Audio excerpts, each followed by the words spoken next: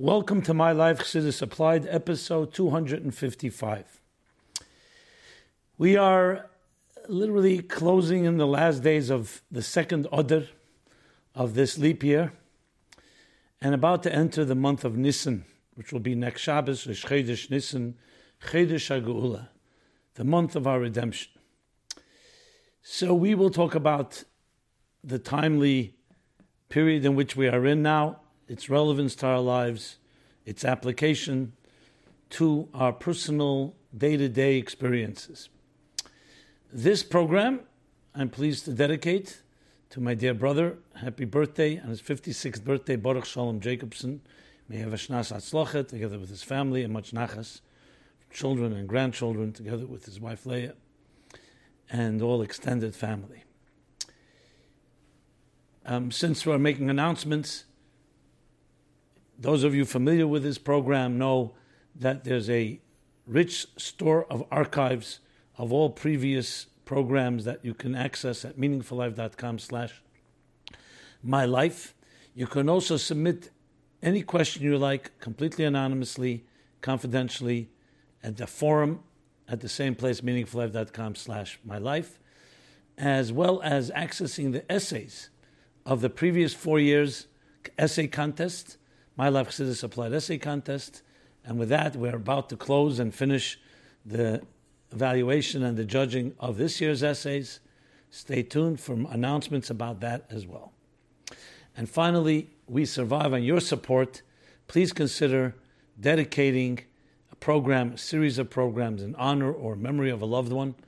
Go to meaningfullife.com/sponsorship, where you can easily do that as well.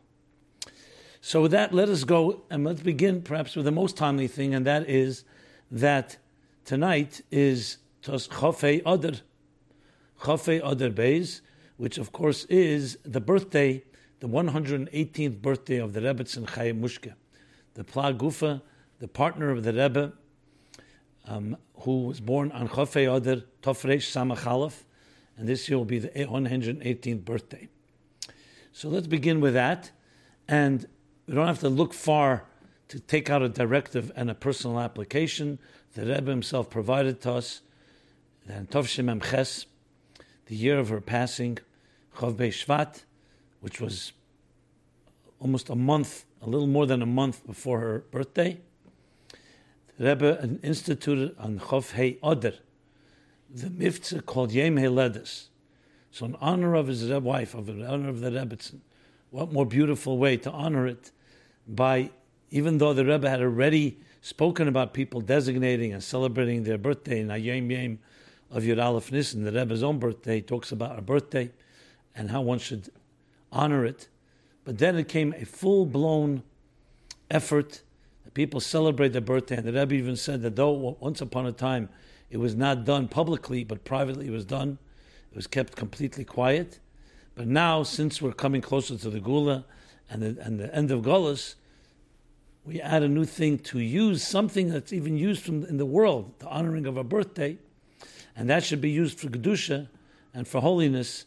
And the Rebbe has all the details of how one celebrates a birthday in a meaningful way, making a farbrengen, taking gan achlotis, adding tzedakah, and a whole list of things that the Rebbe actually was published that period in Tov Shemem Ches, that year, 1988, to launch this mitzvah of Yom Heledes. When the Rebbe edited one of the ads in Yiddish about this campaign, the birthday campaign, the Rebbe wrote that this is the day that is the beginning of a person's being, a person's zayin, a person's metzias. And that is therefore a most important day, because everything else follows. If you don't exist, nothing else is there either. So the birthday signifies the existence of a human being, the fact that you were placed here and you were born. God chose you to come to this world. So it's not a small matter. It defines your entire mission. It defines your entire existence and your entire being. So there you have an application from Chofei Adar, the Rebbetzins' birthday, as well as, according to one of the opinions, Rabbi Yeshua, it's also Rabbi Yeshua, Chofei Adar is also the day that the birthday of the universe. But Chofei Adar Nivra Elam, There's two opinions, Rabbi Yeshua and Rabbi Lazar, whether it was the 25th of Elul or the 25th of Adar. 25th of Elul would make Rosh Chodesh Tishrei, Rosh Hashanah. 25th of Adar would make Rosh Chodesh Nisan, the beginning, Rosh Hashanah. So the answer is that it's both. The Rebbe has a whole explanation. Tosfos says that in thought, the world was created on the 25th of Adar, and in action, it was created 25th of El. And then Api Kabbalah, the Arizal, and Chassidus, it's a whole discussion on this matter, the Primius and Chitzenius of the worlds. But bottom line is that also the 25th of El is also signified, signified as a birthday of the universe. And we know Elam Kotten Zeh Adam, the universe, a macrocosm, is also a universe, a microcosm is the human being. And the Rebbetzin, embodying the Rebbe, and the Rebbetzin of our generation, the leader of our generation, Sihadeh, the seventh generation, embodies this macrocosmic birthday in her person, of her birthday, and through her, of course, everything else came, as the Rebbe himself said, that on Yudalad Kislev, when he married the Rebbetzin Chaim Mushke, this is the day that bound me to you and you to me, because it was B'derech HaTeva, in natural ways, it was the Rebbetzin that gave the Rebbe, so to speak, his connection to the Frierdiker Rebbe, being his son-in-law. We also have a beautiful letter from a series of letters from the Frierdiker Rebbe to the Rebbe back in the Tafresh, early Tzaddiks, I think Tzaddik Beis or Tzaddik Gimel, where I think I may have talked about it once, but it's just really, really nice. Where the Frierdiker Rebbe writes to the Rebbe, remember this is the Rebbe still, they're talking about they got married in Tafresh Peites, so we're talking about a few years after their marriage, they were already in Poland, and the Frierdiker Rebbe writes to the Rebbe, briefly he writes to him, I think this is in the summer of Pei Tzaddik Gimel, or Tzaddik Beis, that I'm sure you appreciate the special jewel, Simateva, that you have, the special treasure that you have.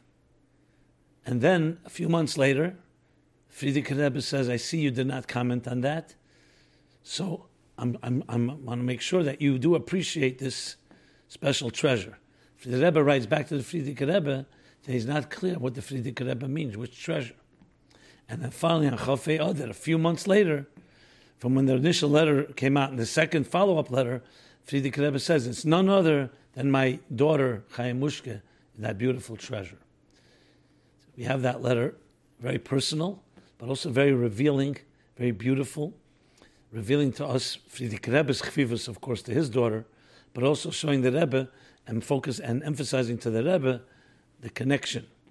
So just adds to the appreciation of Chafei Adar, which of course is the birthday of our Rebbetzin, and that birthday continues on even after Histalkus, as the Rebbe brings again and again from the Rebbe Rashab, and from Halacha and Nigla from the Ragachover, that the years are added even after Neshama leaves, the Neshama continues to grow, and that's why we continue saying the Kapitel Tilim, even though it's not a Neshama Beguf anymore, but the Neshama every year goes up another level, means each birthday adds another dimension to that soul's ascent in higher and higher levels.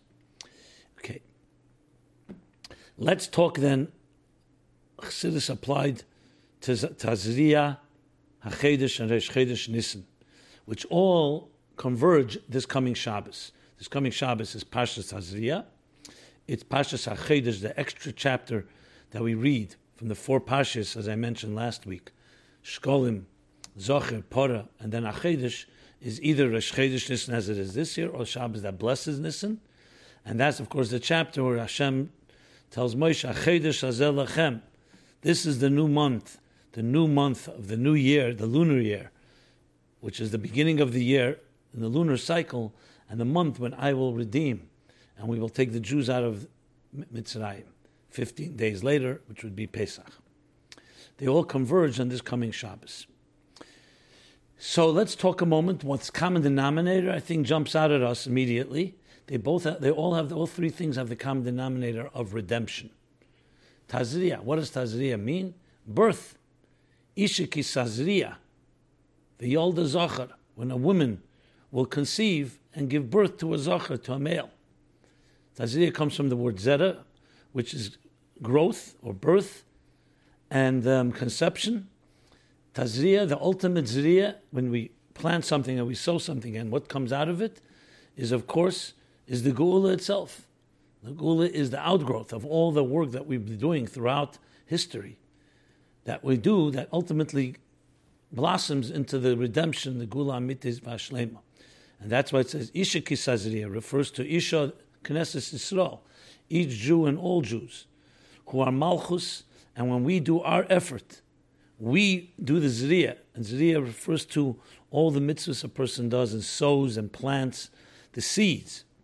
What does it give birth to? Zachar, Shir Zachar, Losad Lavi, it says that the first 9 songs were all Lashon Nekeva, Shira, a Lashon Nekeva female, and the Shir Zachar will be when Mashiach comes, a type of permanence. Zachar here referring to the strength and the permanence and eternity of the redemption.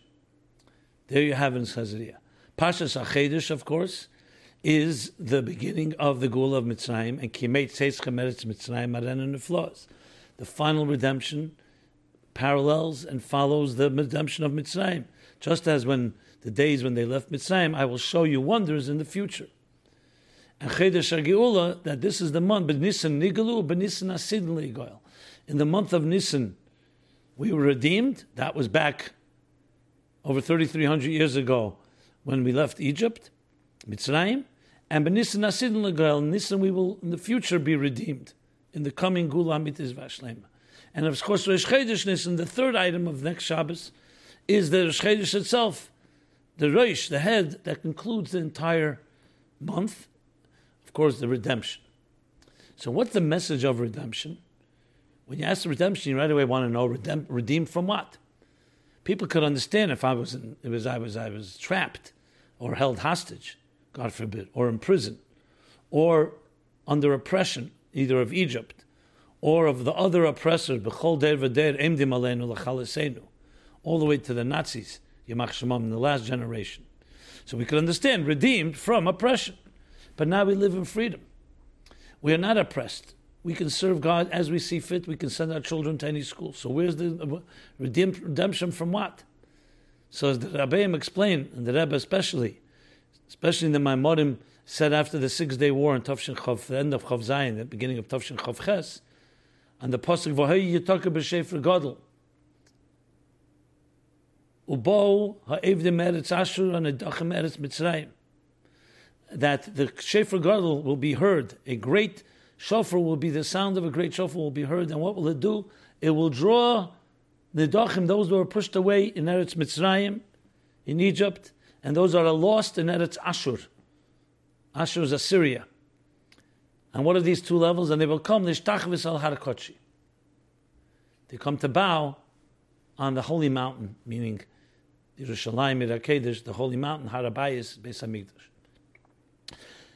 The Dochem Beretz Mitzrayim, explains Chassidus, refers to the stages in Golus, in exile, when we were under oppression, poverty, impoverished,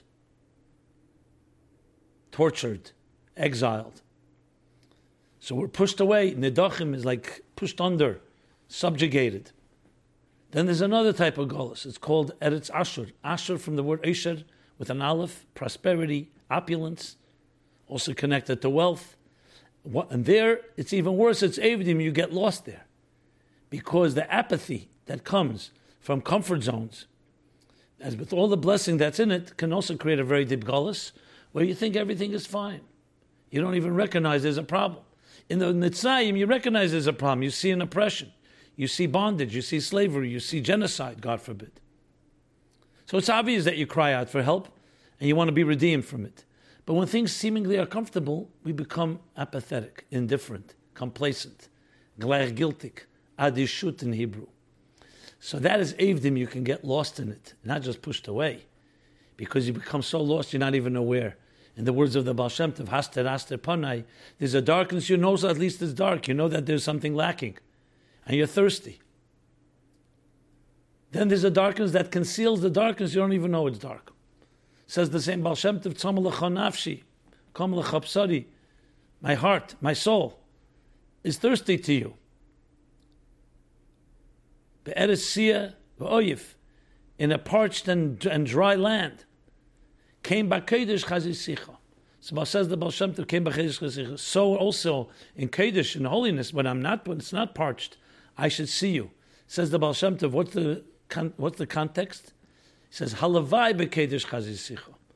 Just as I was thirsty and in very deep yearning and pining, because I was thirsty for the water, for the spiritual waters, to you, tzam l'cho nafshi, halavai that b'Kodesh, when I'm in Kodesh and everything is beautiful and it's holy and everything is comfortable and more than comfortable, godliness, I should also see you with that same passion, with that same search, with that same hunger and thirst, because that's a difficult challenge. That's the challenge of our times. So Geula, as the Rebbe explained and told us time and again, is a process. Chassidus explains it's a process. It's not an event alone. It concludes with an event, but it's a process where every good deed, every mitzvah that we do, and it has been done throughout history, is a building block. And when it all accumulates, it then erupts, that we are in the Deir HaShvi, the seventh generation, the end of the process. Like Moshe's seventh generation from Avram, that brought the Shekhinah down below, V'shachanti b'seichem, in the temple, in the Mishkan, in the sanctuary. We too are the seventh generation charged with finally bringing down the Shekhinah, this time permanently, in a Dira B'Tachtein, in Basa Legani Legnuni, just as it was in the beginning, but even greater, in a permanent way in the Geula Amitis Vashlema. But you have to feel the thirst for it. You have to feel the need that Elokus is lacking, even if things are comfortable, even if when everybody's healthy, thank God, and all things are going well, and that's all a blessing, to still have the thirst and the desperation for godliness. Not from evil to good, but from good to what is ultimate perfection. The Rebbe, of course, went to war against apathy and never hesitated to awaken us to this reality that Golus is an illness. Not because we feel bad, not because we're sick, God forbid, not because we're oppressed, but because the mere fact that the world is not aligned with its purpose, the mere fact that godliness is not revealed in this world, the mere fact that we can be living duplicitous lives and your heart can be in one place, your faith can be in one place and your heart in another, that alone is the deepest type of Golus. Golus Pnimi, as the Rebbe said, Chof Ches Nissen, 28 years ago. So that's the lesson to us and our personal application, connecting as we about to enter the Chedesh HaGeula. For more cross-reference, for more context and more perspective on these topics, first on the topic of 25th of Adar that I mentioned, go to episodes 155 and 205, as I mentioned. It's all available at meaningfullife.com/mylife. And regarding Tazria Chedesh and Rosh Chodesh Nissen, episodes 110, 60, and also 64, 205, and 209. Now let's go to some questions. New questions, relevant questions, timely questions. So recently there's been talk about websites. So the question is, what responsibility do websites have to their readers? Today we have a new form of media. Once it was physical newspapers or magazines, and today it's online, accessible to anyone, everyone at any time, on desktops, on laptops, on mobile phones.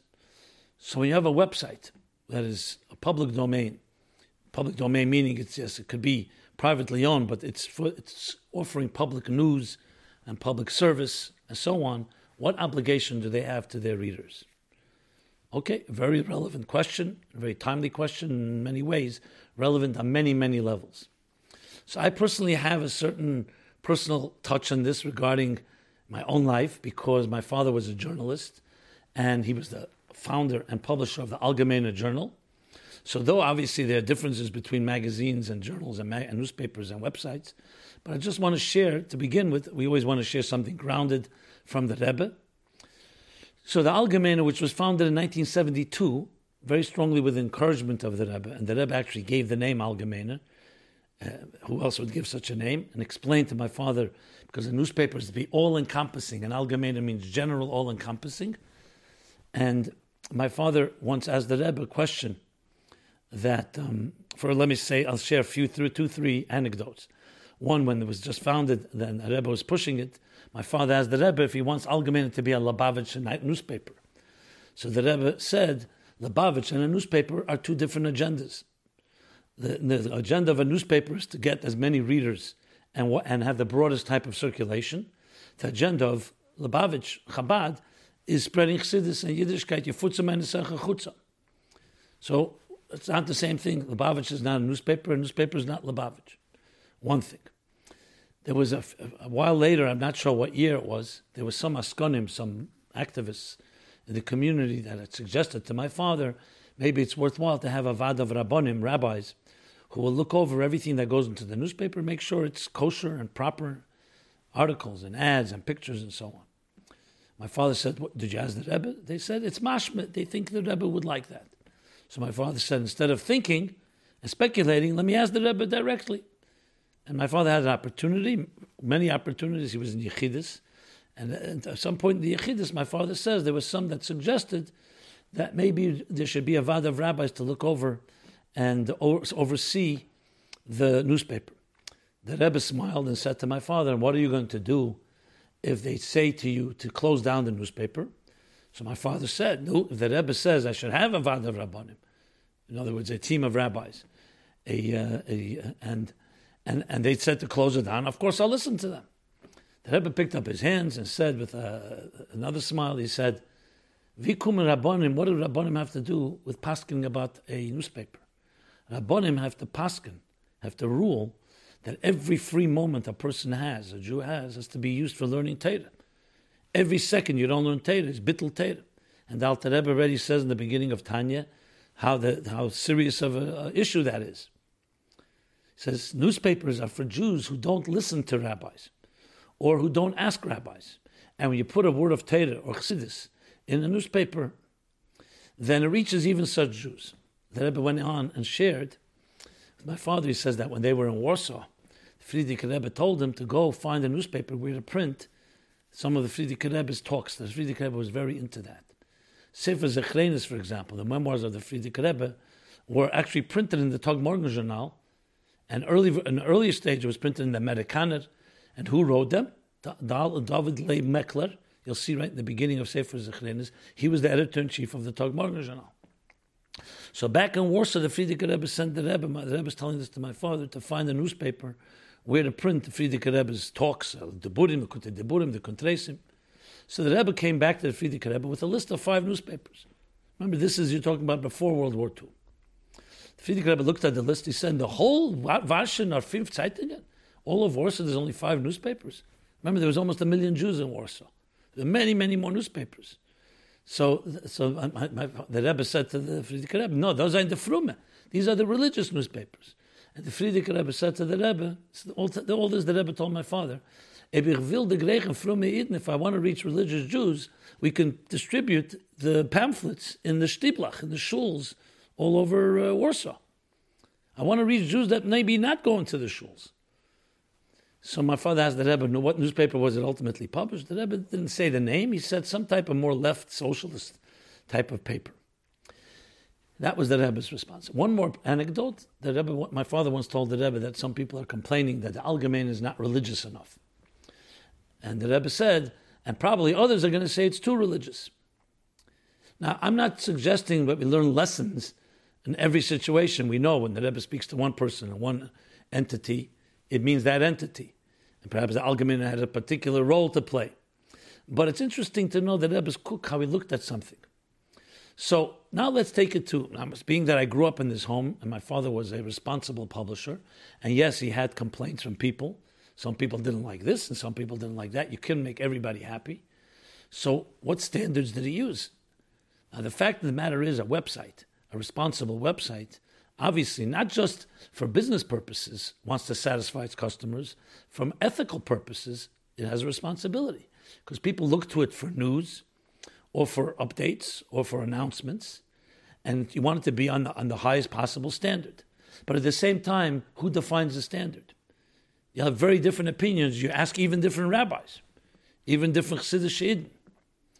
So my suggestion would be that every public domain, and I'm saying even not Jewish one, is also has responsibility. You don't just put things out there because you're dealing with a public they rely, like the Rebbe would say many times in the Fabring, that state not citing, if it says in the newspaper, everyone thinks it's true. But it's more than that. It creates an image and a perception. So there's responsibility, anyone in the public domain in that way. Anyone who's a writer, anyone who's a speaker, anyone who is communicating to a large audience or a small audience has extra responsibility, because they're not just a private citizen. Extra responsibility to make sure that what they convey is not just true, but also reflective of the standards that, in this case, we're talking Chabad standards, the Rebbe standards. Being that not Ein Dei Ein Shavas, there are different opinions. So how do you make a decision? That's why every entity should have, hopefully, its own internal checks and balances, where it has people that are objective, that help establish the guidelines. And when there's a doubt, you ask 2-3 people, and that way you try to stay as honest as possible and maintain the highest integrity as possible. Unfortunately, we live in a world where not only there are different opinions, people also can take on extreme positions and hostile positions and angry positions. And then you can get the situation where you start trying to do things like boycotts and other type of efforts. I personally do not think that's the approach to take. First of all, do you know whether you'll be successful or not? Even though you say, it hurts you, you cry out, but still, you want it to be methodical and appropriate. Second of all, your opinion of what something may be, there may be other people that are also legitimate and have a different opinion than you. So I think before we take any positions of strong statements, you have to do everything possible to higher the standard by trying to influence with Gutzkeit. My father was an independent journalist, and he was very independent. And yet he definitely had checks and balances. Did he not make mistakes? He made mistakes. He had his own internal way of checking, and it's not my business to tell you or not to tell you, not everything I knew myself, how he did that. But he had that responsibility. And still, sometimes he wrote something and one party didn't like it. And then he wrote exactly the opposite, another party didn't like it. So this is the responsibility of any type of journalism or public communication. But if you do have integrity and you have objective parties that you can talk to, that to me is the key to everything. Whether you'll be perfect or not, we don't know. Now, everyone has the freedom to visit a website or not visit a website. But that still doesn't mean the website should not have standards and the highest possible standards. I would strongly not suggest, suggest that boycotts and angry and very strong terms should not be used, because they usually don't end up with good results. Everything with goodness. Now, as you say, I tried with good and people don't listen. So you know what? Maybe you have to try again, and maybe you have to try with a different approach. And there's nothing wrong with putting on some type of pressure. But I think the best way to do it is that it shouldn't come across that there's a battle, there's a war. Because when you do that, there's always casualties, there's always collateral damage, and nobody really benefits from it. Now, of course, that's my opinion. Others may have a different opinion, and you're all entitled to your opinion. I never censor anyone's opinion. You feel free to write to me, and I'll be happy to read your thoughts. And I think it's critical that we realize that there is a great responsibility. At the same time, there are standards, and that the standards themselves are also subject to many different opinions. So that's why you need to have, as I said again, a type of a diverse inner checks and balances, a diverse people you consult, especially when something is more controversial. And that way you can stay and say at least you're living up to that standard.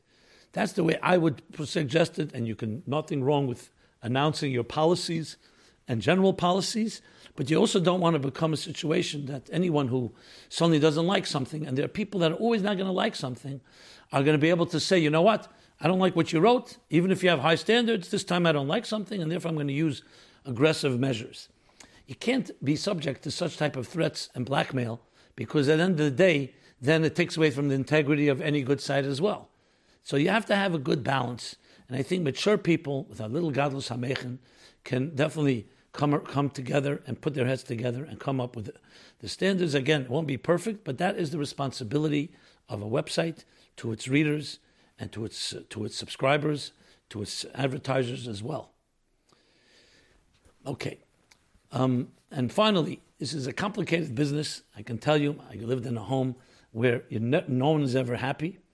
But at the same time, you have a tremendous contribution to make, because you can actually help shape in a good way public opinion and give people information and give people wise information and even diverse opinions so they can make wise choices.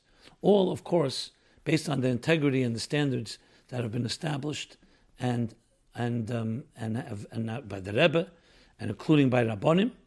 And Rabbonim as well are also subject to be asked, Mehechan Dantuni, from where do you take what you're saying in a respectable way?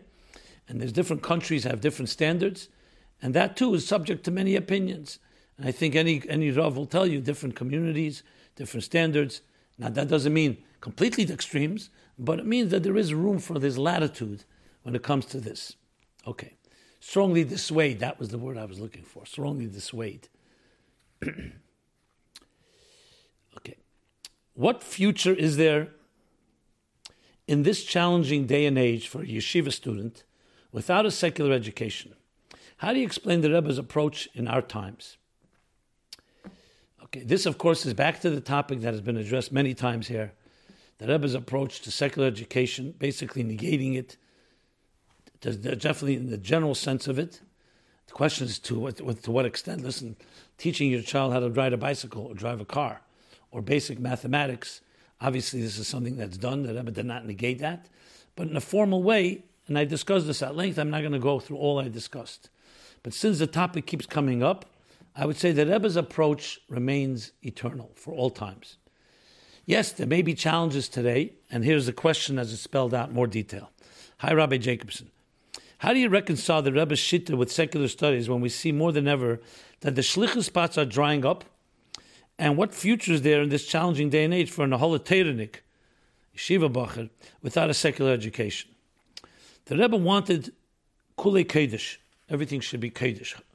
In other words, Kulei Kodesh means Limudei Kodesh, Torah studies, all-day Torah learning.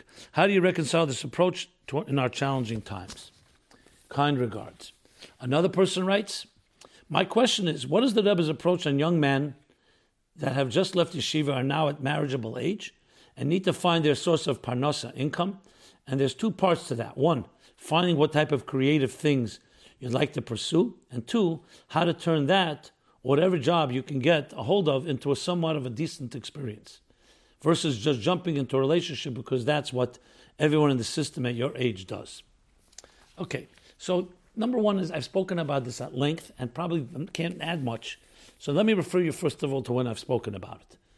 Episodes 153, 201, 203, 207, 232, and 233.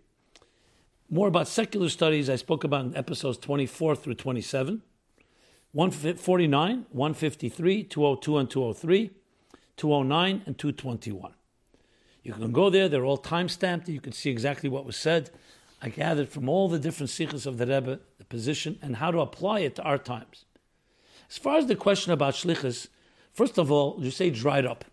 It's not dried up. It could be there are challenges today how to find a shlichus, but there are 14.5 million Jews that have not been reached. Most of them have not been reached. 1 million have been reached. 10% have been reached. 20%. That's number one. There's 7.5 billion people on this planet that have to be reached as well. So to suggest it's dried up is absolutely incorrect. We may need new creative ways how to reach those people online or other ways, but there's plenty to do. If a person is dedicated to the core mission of bringing the Geula through your Futsam and Nesach, so there are many ways to do it, and ways where you could also financially support it and be financially successful.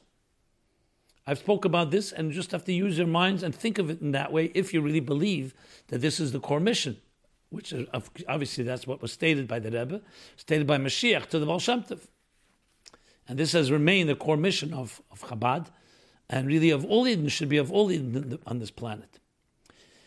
So it's a matter of finding how, not if, whether. Regarding the issue of secular education and Parnasa, look, I'm not coming here to judge anyone or criticize anyone. But if you want to live up to the Rebbe standards, the Rebbe has spoken what he wants. And what our tachlis is, what the ultimate purpose of why your neshama came down here. To have a certain measure of skills that are necessary to survive, necessary to work, to live in this world, that is a given. That is something that we all have to have in our and our parents are as responsible to give that to their children. The question of how much Does one need to graduate with degrees, in particular secular studies? From the Rebbe's point of view, that's not necessary to succeed in life and to even succeed in business. But definitely not to succeed in the shlichus of a person. So, as I said, I spoke about this at length, and I just reiterating it again because this is a topic that comes up and again.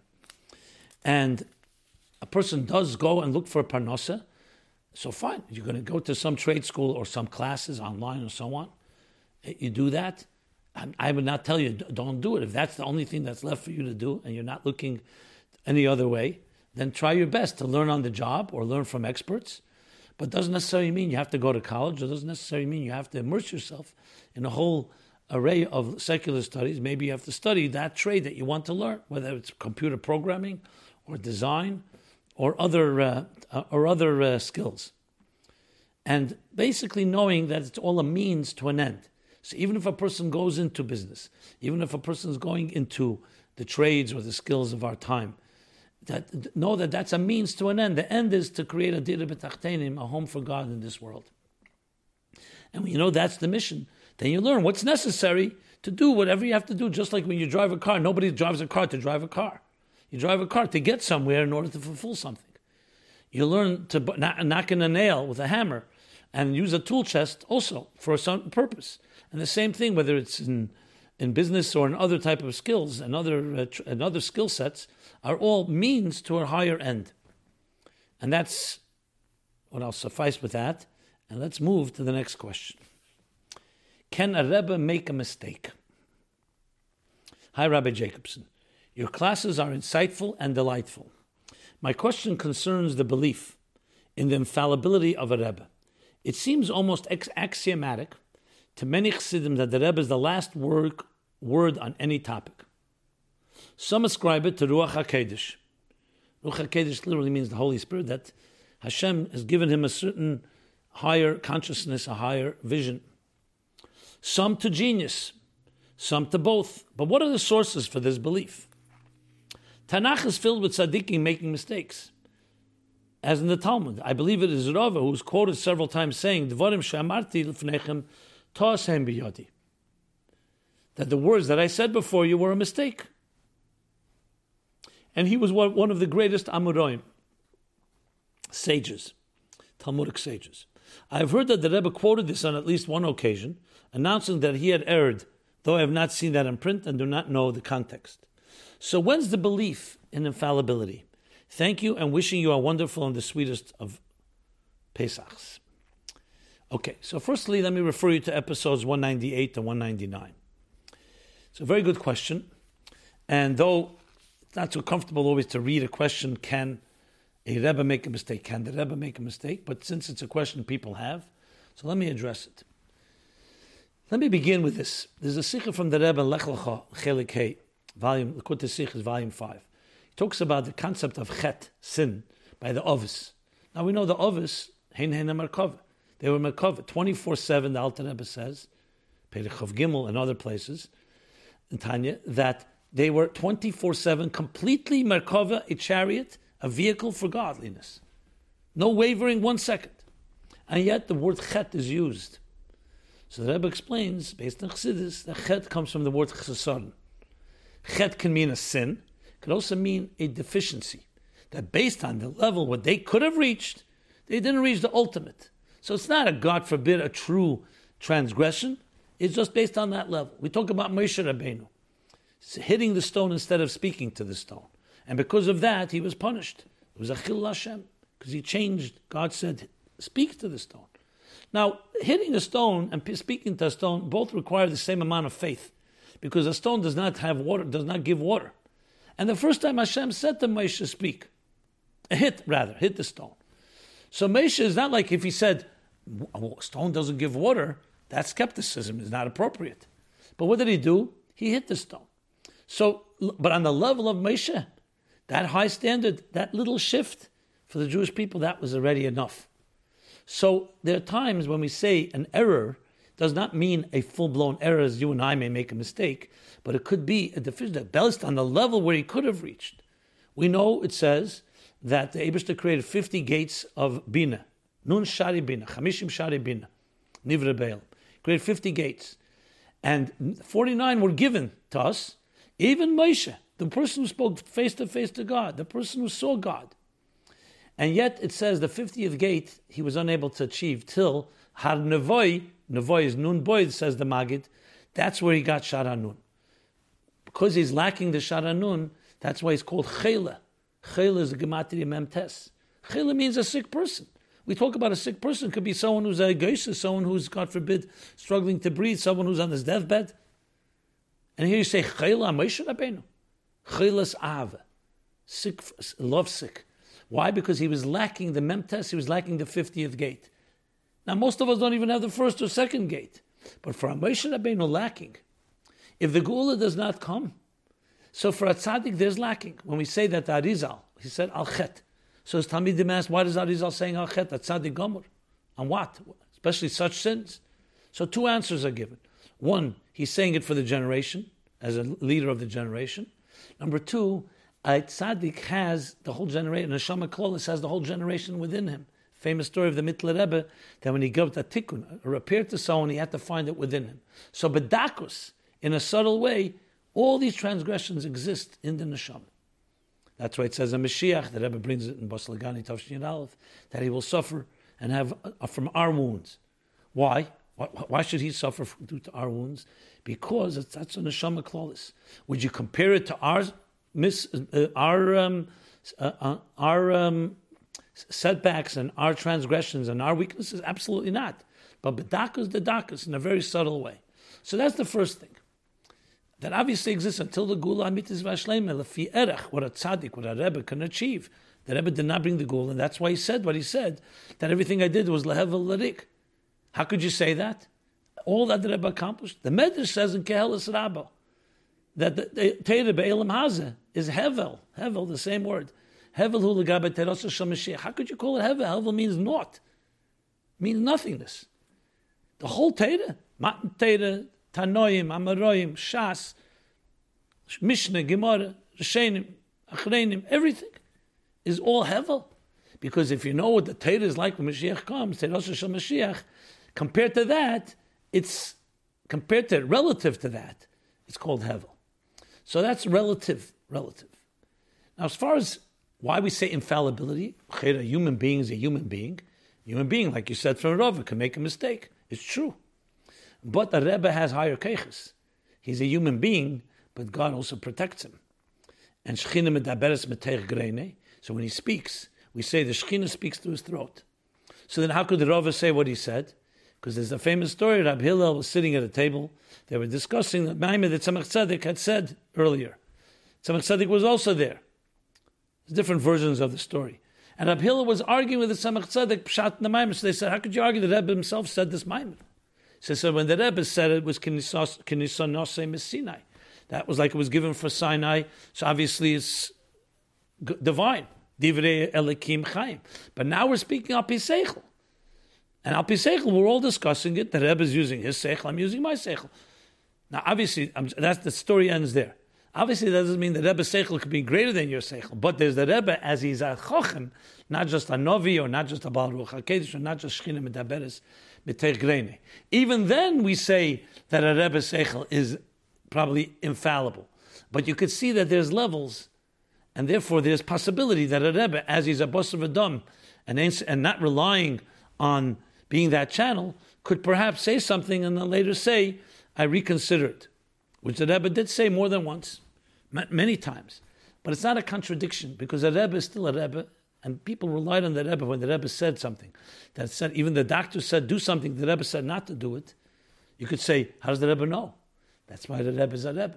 He's not coming with his own keiches. So the source for it is, if you take away the Amun in Moshe, Moshe was the one that carried the Torah to us. So you could say, how do you know that maybe Moshe didn't hear it right exactly on Har Sinai? If you say that, the whole Torah can be disqualified. So you have to say the Eibishter gave Moshe the koyach that he would convey the Torah exactly as he heard it, without adding, without subtracting.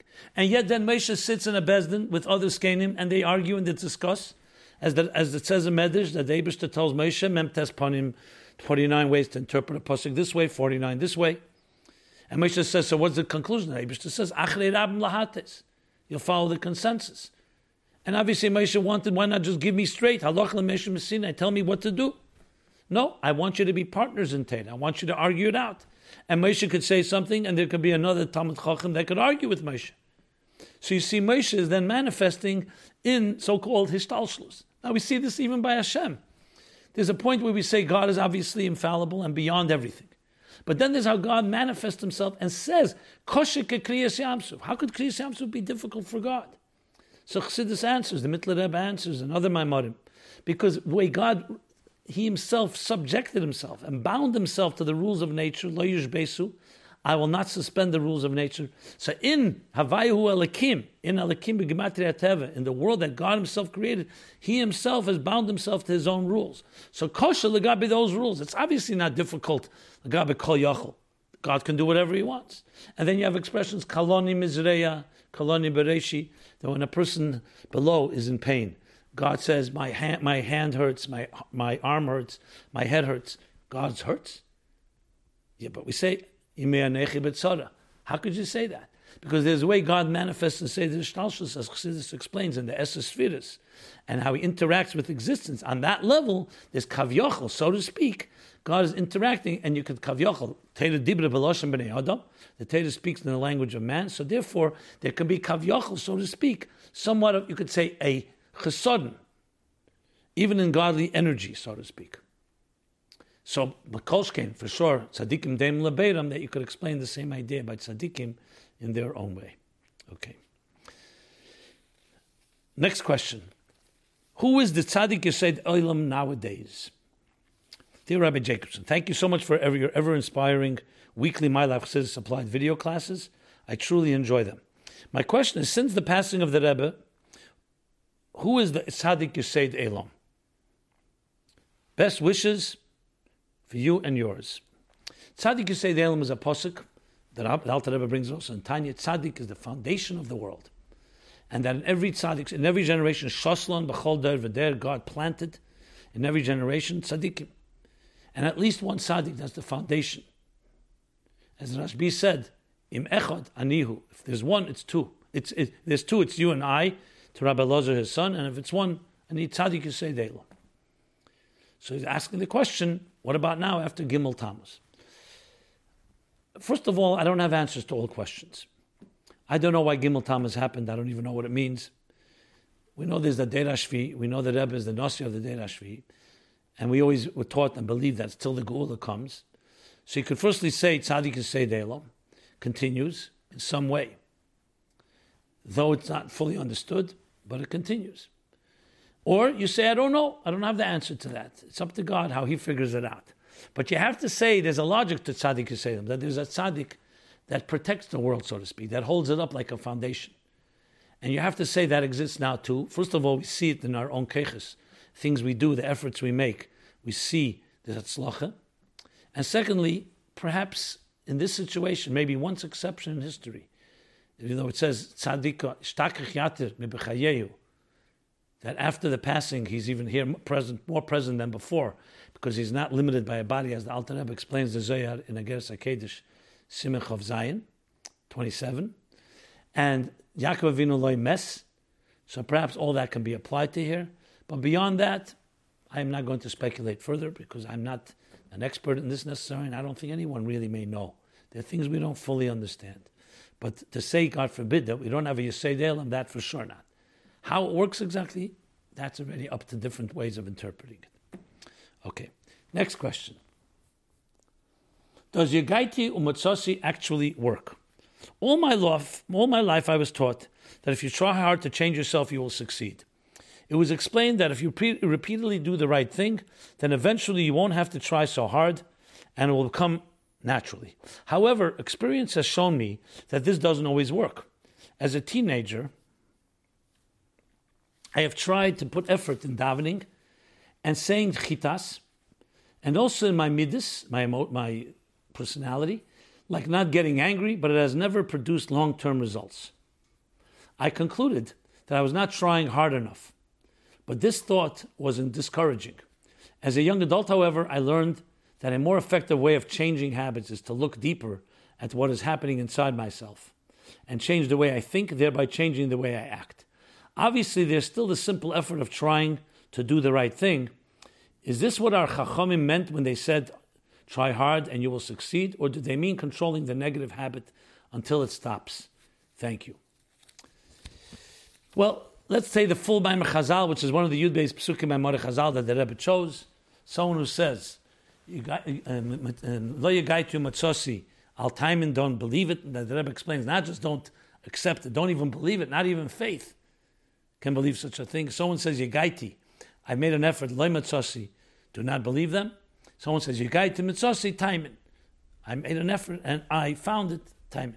So you have three different statements that make it unequivocal what it means. It means that there's no such thing as making an effort and you will not find.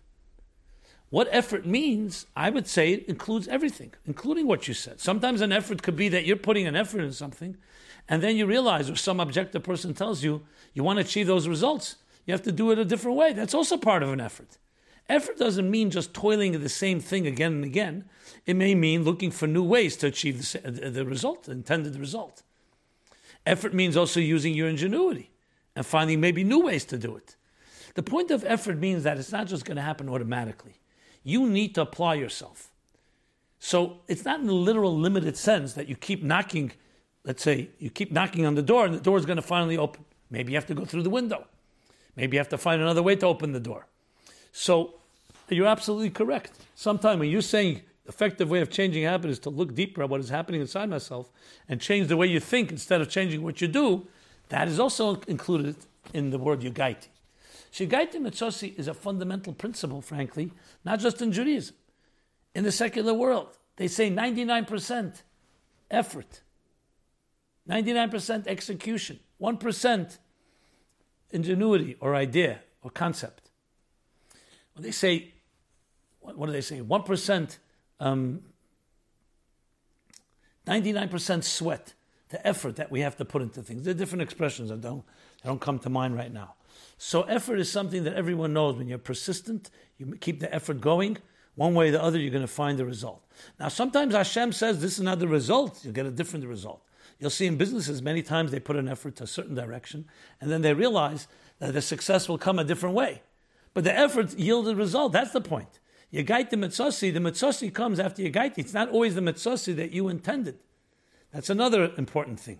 So both the effort means different efforts can be in the same vein or different ways to reach the intended goal, or the effort will bring a goal that was maybe not exactly as you wanted it, but Matzosi, what you need, and will be success in your life. Like I said, it could be you're investing in a business for one reason, then suddenly you find an opportunity opens up. That would never have opened had you not made the effort. And the opportunity makes you extremely wealthy. Would you call that Matzosi? Absolutely. And since we're talking on the topic of Geula, Mitzosi, also the Gemara says three things are becoming an Ephron of Mitzvah, Behesach Hadas, and one of them is Mashiach.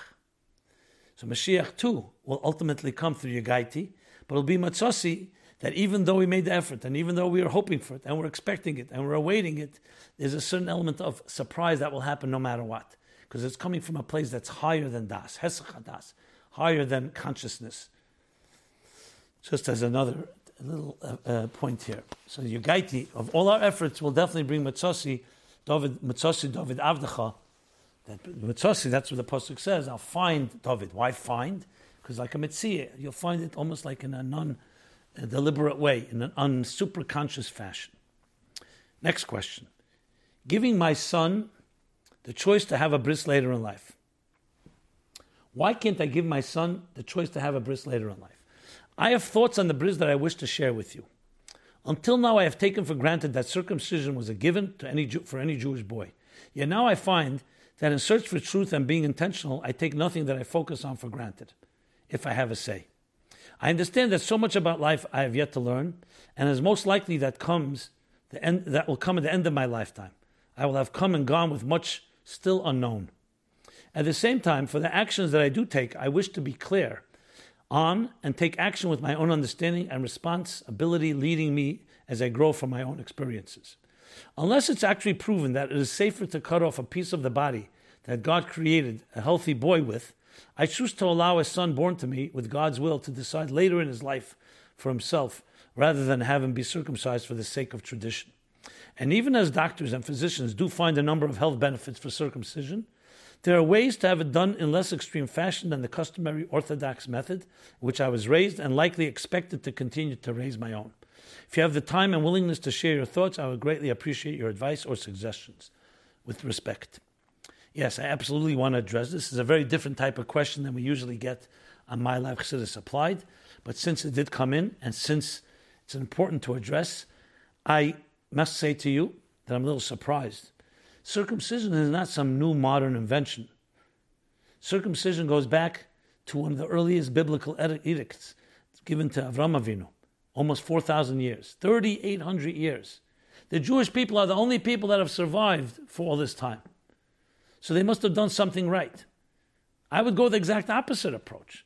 You said it yourself. Just because you don't understand doesn't mean there isn't value. There are many things we don't understand.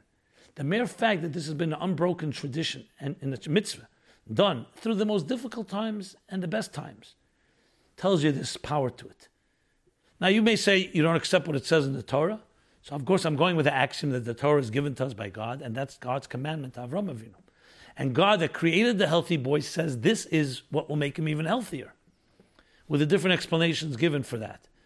Rabbi Akiva was already asked by the philosopher if God wanted circumcision, why didn't he create circumcised boys? So Rabbi Akiva answered with the question, if God wanted us to have bread, why didn't he give us bread? Instead, he gave us the ability to plant seeds, grain, and then the grain we have to process, we have to cultivate, and then we process, and then we have to thresh it, and then we cut it, and we crush it, and we use it for flour, and the flour we mix with water, and it turns into bread. Because God wants a partnership in this world. He gives us the resources and wants us to develop those resources. But the fact is that circumcision has been done in an unbroken chain for thousands of years. So I would not tamper with success on a very basic level. If you start reading the deeper reasons, you can also understand also some of the reasons. Though we may never fully understand God's commandments, but that's how I would approach it. So I would strongly discourage you from taking this attitude, but take the other attitude, which is do it, and not has any takol, has any negative thing ever come out from someone being circumcised. If anything, there are health benefits, as you mentioned, but even if not, So that's the way I would approach it, and I say it very strongly because when you come from an approach where we see thousands of years and we see what the Torah says unambiguously about this mitzvah, it's one of the mitzvahs that is as clear as day what it means. The 13 times it says bris in the Torah, and this is the covenant beinichem, between me and God, between God says between me and you, and the Jewish people, and many, many millions of others, including Muslims, who have also embraced this command, and even others who do so for the different reasons they have.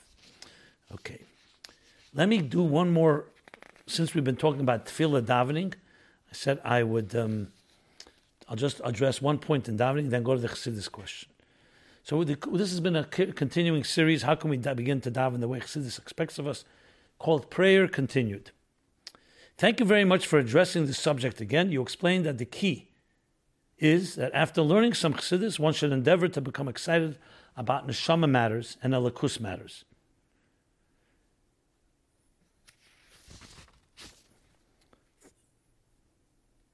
Right. Rabbi Jacobson, please explain this critical component. 1. How does one get excited about neshama matters and godly matters? Beyond the feeling of having understood what was studied, where does personal excitement about the levels one has studied come from? Please explain the steps, beginning with learning a piece of Chassidus before davening, that one takes to make this happen. What does this emotional work look like? Please be specific enough so that we can apply this. Chassidus applied. Okay. There's more questions, but I'll do that next week. How do we get excited about anything? So some things come natural to us because we live in this physical world and we just naturally have inclinations to physical pleasures. And we get excited by them. It could be food, it could be nonsense, it could be something a little valuable, reading, intellectual pursuits. The way you get excited about something is appreciating it. When it comes to neshama matters and elikus matters, God made it not so easy. He made elikus is bischachus and elim is bepshitus. The natural inclination of a person, we feel physical hunger, we feel physical thirst. We don't feel spiritual thirst. But that doesn't mean we can't achieve it. That's exactly the mitzvah. So when you learn Chassidus in the morning, you learn it in a way not just a theory. You learn it like it is part of who you are. This is the soul that makes you tick. Neshama shenasata bi. Shechzarta bi nishmasi. This is my soul. And my soul, let's say you're learning that neshama is made up of nefesh, ruach, neshama, chay, yechid. Or neshama is made up of keiches, meichen, and midas. You're learning about yourself. The more you can relate to it personally, that is the most exciting thing. You're learning what makes you work, what makes you function. Elokus is not just an abstract idea, there's godliness. Godliness is godly energy that sustains us. Godliness is the truth of reality. And as you climb the ladder of understanding godliness, you're climbing the ladder of understanding emes. There's great pleasure to know the truth. Ein simcha katoras hasveiches. There's no joy than resolving doubts. All intellectual pursuits are that way. You have a lot of confusion and you achieve clarity. What do you feel like? You get excited. Same thing here. When you can understand the inner workings that make existence exist, what energy, what divine energy flows and how it flows, and the different ways that it sustains and energizes and vitalizes and revitalizes existence, there's an excitement in that. No different than lahavdlas, a physicist getting excited about discovering subatomic particles and their different ways of functioning. The key is to relate to it personally. The key is to relate to it in an applied way. You're asking me for examples. I give it every week when we speak about different things. You talk about understanding the deeper dimension of reality and ultimately what put reality here in the first place. So we would have to take a piece of Chassidus and do that. Any piece of Chassidus you learn, let's say you learn, I'm just learning in Ayin Beis now, we learned this morning about, we're learning about Gan Eden HaTachten, Gan Eden Elyon. Then Gan Eden HaTachten, even though it's Elokus, godliness, but you feel it, you're conscious of it. In Gan Eden Elyon, you don't sense it. It's like being in the zone where you're just experiencing something without feeling the subject and the object. We can apply this. For example, lahavdil, when you read a book, you can read the book and be very aware. I'm reading a book, I'm reading words, it's exciting me, it's touching me, but I'm the reader and here's the book. Or you could be so absorbed in a book, you don't even realize you're turning pages, you don't even realize you're reading words. You're so immersed, you become one with it. You could be up all night, so immersed, you become one with something. So that's a very exciting idea. How do you get into the zone? How can you be immersed in something to the point where you become one with it? You become one with it. That's an example. And you can go through any idea, any Maimon in Chassidus I just read in Teda Shalom. Every word in Chassidus has that type of application.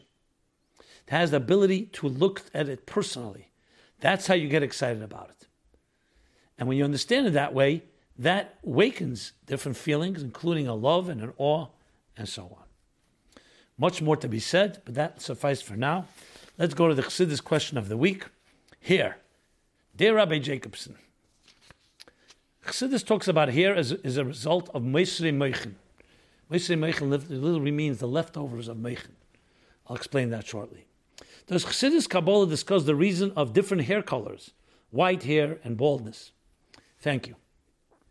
So first of all, I've spoken about hair in general in episodes 95 through 97 and 209 about Mitzvah in this week's Parshas, actually. Also, there it talks a bit about baldness as well. But regarding your question about hair colors, yes, absolutely. There's a famous mimer called Sar HaSchira. Sar HaSchira means the great razor.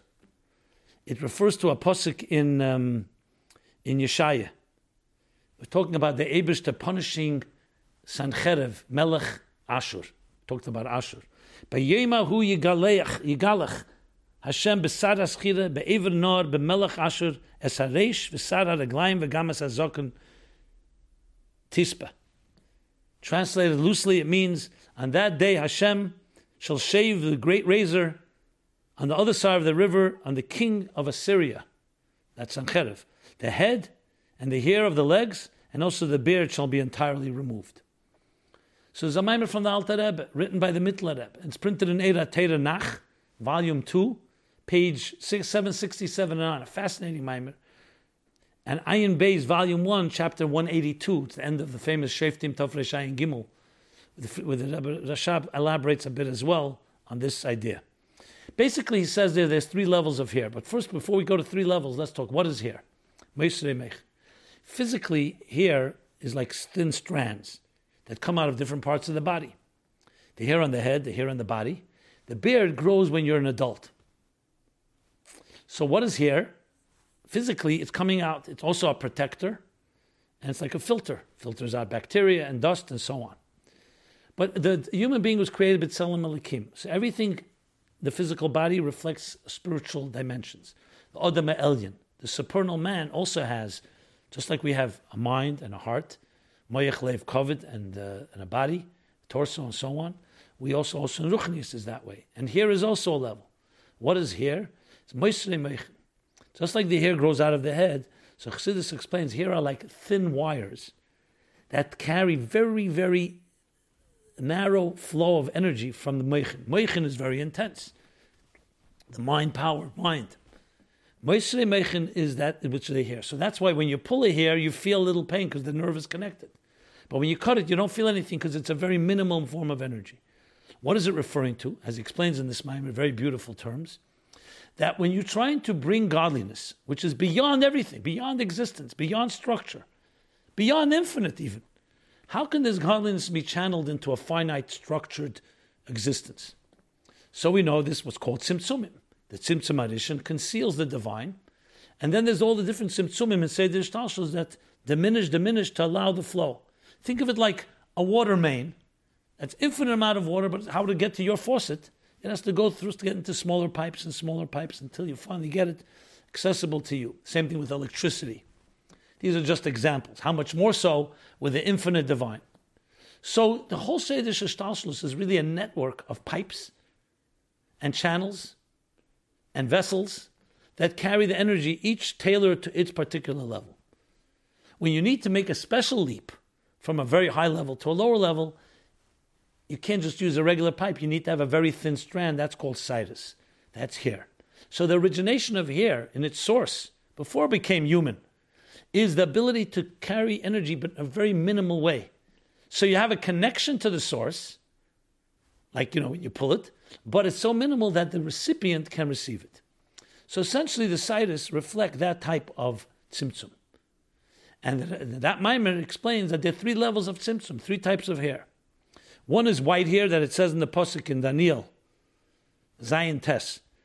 It says, Atikim Yosef al Kusaya, the one of ancient years, Atikim, in the level of Atikim, and deep divine pleasure, the higher level of Keser, sits on a throne, V'sareshik Omernaka. And the hair on his head is white like wool. So that's white hair. That's the level of Atik and Chesed. It is a tzimtzum because it's hair, but its chesed means the flow is a very positive one. It's a minimal one, but it's chesed. The second is black hair from the Pasuk in Shir HaShirim. Where's the Pasuk?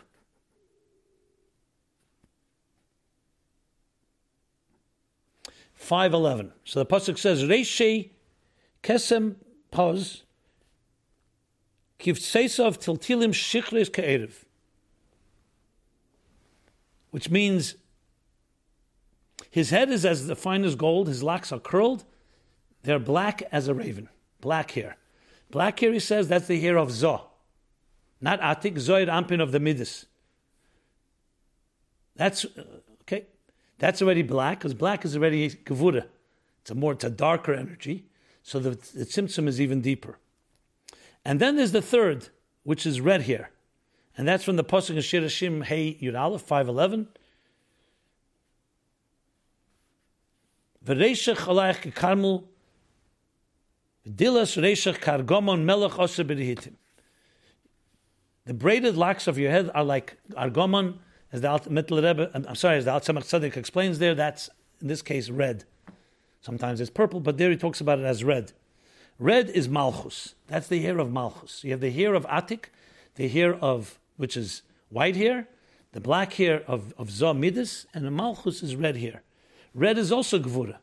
He discusses there whether that's a higher tzimtzum than the dark hair of Zoh or not. You could look it up. But what does this mean in practical terms? It's referring to Teira. Teira is compared, halachas are compared also to hair. Like combing hair, where you separate the hairs, it's the clarification, the crystallizing of halachas to make sure that you get it exactly clear. So it's compared to combing here, separate hair strands. And in halacha itself, as the Maimer explains, especially in Ayin Beis, they talk about 3 different levels of halachas. One is the halachas in Atik, that he doesn't really explain in detail. That's the Sheira Shatera, Pnimius Satera. Then there's halachas that distinguish between purity and impurity. That's Zah, that's the hair of Zah, that distinguishes between that. That's Pnimius Satera, but the revealed part of Pnimius Satera. And then there's the revealed part of revealed Torah, that's the red hair of Malchus, as he explains in this Mamorim. So there you have the significance. What the application, of course, is that when we think of our own hair, we are thinking of our hair as being reflections, nishtalshel mehen, of how it is above, that our hair is teaching us lessons of how we connect to the divine energy, a very intense energy, very high levels, as it's channeled to us through these strands. So each one of us, when we're learning Torah, Torah is, of course, beyond everything. And yet the Torah was given to us that even a child can learn, because it's channeled to us through hair. So here is the example of the channeling. And our job is to accept that, receive that energy, and then reverse the process, retrace the steps, and broaden the channels so we can connect all the way back to Atik and higher in our process of relating to the divine. Okay, now let's do the 3 essays.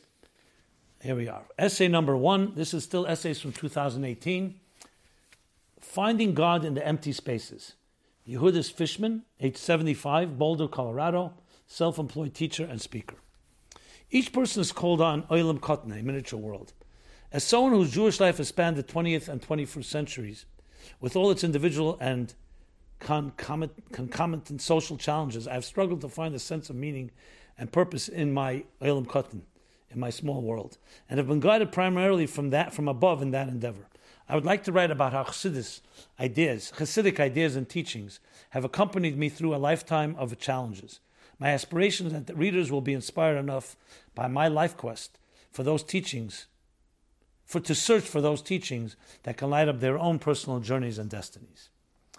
She goes on to talk about this in a very, very personal way, and how Chassidus enriched her life, not just enriched, opened up her whole life, especially the concept of Yetzias Mitzrayim, coming out of that place. And she talks about it in the context of her own personal life. Very touching essay. My mother from the Rebbe, on essay Eina Ala Harim, and different quotations. I found it very moving, and I'm sure you'll find it very well as well. It's hard to sum up, because it's not so much an idea, it's more of a life story, but life story through the eyes of Chassidus, and how she applies it to her own personal growth and journey. It's not a short essay, but it's well worth reading. This essay and all other new essays are posted at meaningfullife.com/mylife. And you can also receive them in your inbox when you subscribe to our weekly newsletter. Second essay is How to Ride a Roller Coaster. Discussions from the PICU, Mushki Naprastik, age 22, Brooklyn, New York. 3 months ago, I thought I knew how to ride a roller coaster. Now I realize I'm only learning. It's a lesson my almost 3-month-old daughter, Shayna, in critical condition since birth, has taught me by virtue of being and fighting. Medical staff, family, friends, strangers, and fellow PICU parents alike have joined me on a roller coaster that I now call life. I now realize there are many roller coaster riders. There are many a roller coaster rider out there. From a Hasidic outlook, would be of immense benefit, as it has been for me. And goes on to go, the difference can be described in 3 interconnected components. Doing our part spiritually, the difference meaning the difference in approach between discussion with the staff and fellow parents here at the PICU. Doing our part spiritually. Number 2, doing our part physically. It's not all about us. Trust is the 3rd. And goes on in a very, very powerful way. Step 1, step 2, and step 3. Just through the lens of our personal experiences, makes it far, hits the ball out of the park, basically. Very well done. Thank you for sharing that. Again, a great contribution to the entire Hasidic applications of our times. And finally, essay number 3, The Power of a Hasidic Melody. Levi Goldstein, age 40, Postville, Iowa. OU Mashgiach for the state of Iowa. We will address an issue which many people across the wide spectrum face, not having an enthusiasm and enjoyment when engaging in spiritual and godly matters. This issue can be solved with something that is not so known, a Chassidic song. This essay is based on two concepts in Chassidus. One, a song touches the deepest part of one's soul. Two, a song is a tool for one to reach the highest degree of self-nullification to God. And goes on, contemporary issue about our challenges to enjoy what we're doing. Chassidic sources using a beautiful sikha from Tafshin Gimel, Pesach, about nigun and song, and goes on to explain it also from Teres Chaim and other beautiful places, beautiful ideas of what Chassidus says about nigun, and then applying it to our personal lives. It's short and sweet, but to the point, with good bullets. Another excellent essay, another excellent contribution to the cause, and I believe that these will help people, really help you, help me, help people all over to live their lives in the most meaningful way and most powerful way. So with that, we conclude this week's episode of My Life Chassidus Applied, episode 255. I want to wish everyone a very end of Chodesh Adar Marbim B'Simcha, and go immediately Mismach Gula LeGula, from one Gula to the Gula of Nisan, Rosh Chodesh Nisan. It should be a Gula Dika week and a Gula Dika month. Gula HaMitis V'Ashlema, final conclusion of the long marathon that we've all been waiting for. And Arya Gaiti, even a little effort, Ezbuk Tana, even a small finger, can tip the scale, as the Rebbe says, and we should have the Gula HaMitis V'Ashlema and be reunited with the Rebbe, and with the Rebbe Chai Mushke, whose birthday is tonight, Mazoli Gever, and with all the Rabbeim and all the Chassidim and all the souls, all the generations. Everyone be blessed, and until next week, every Sunday, we're 8 to 9 p.m., a guten Chodesh and a guten Tamid.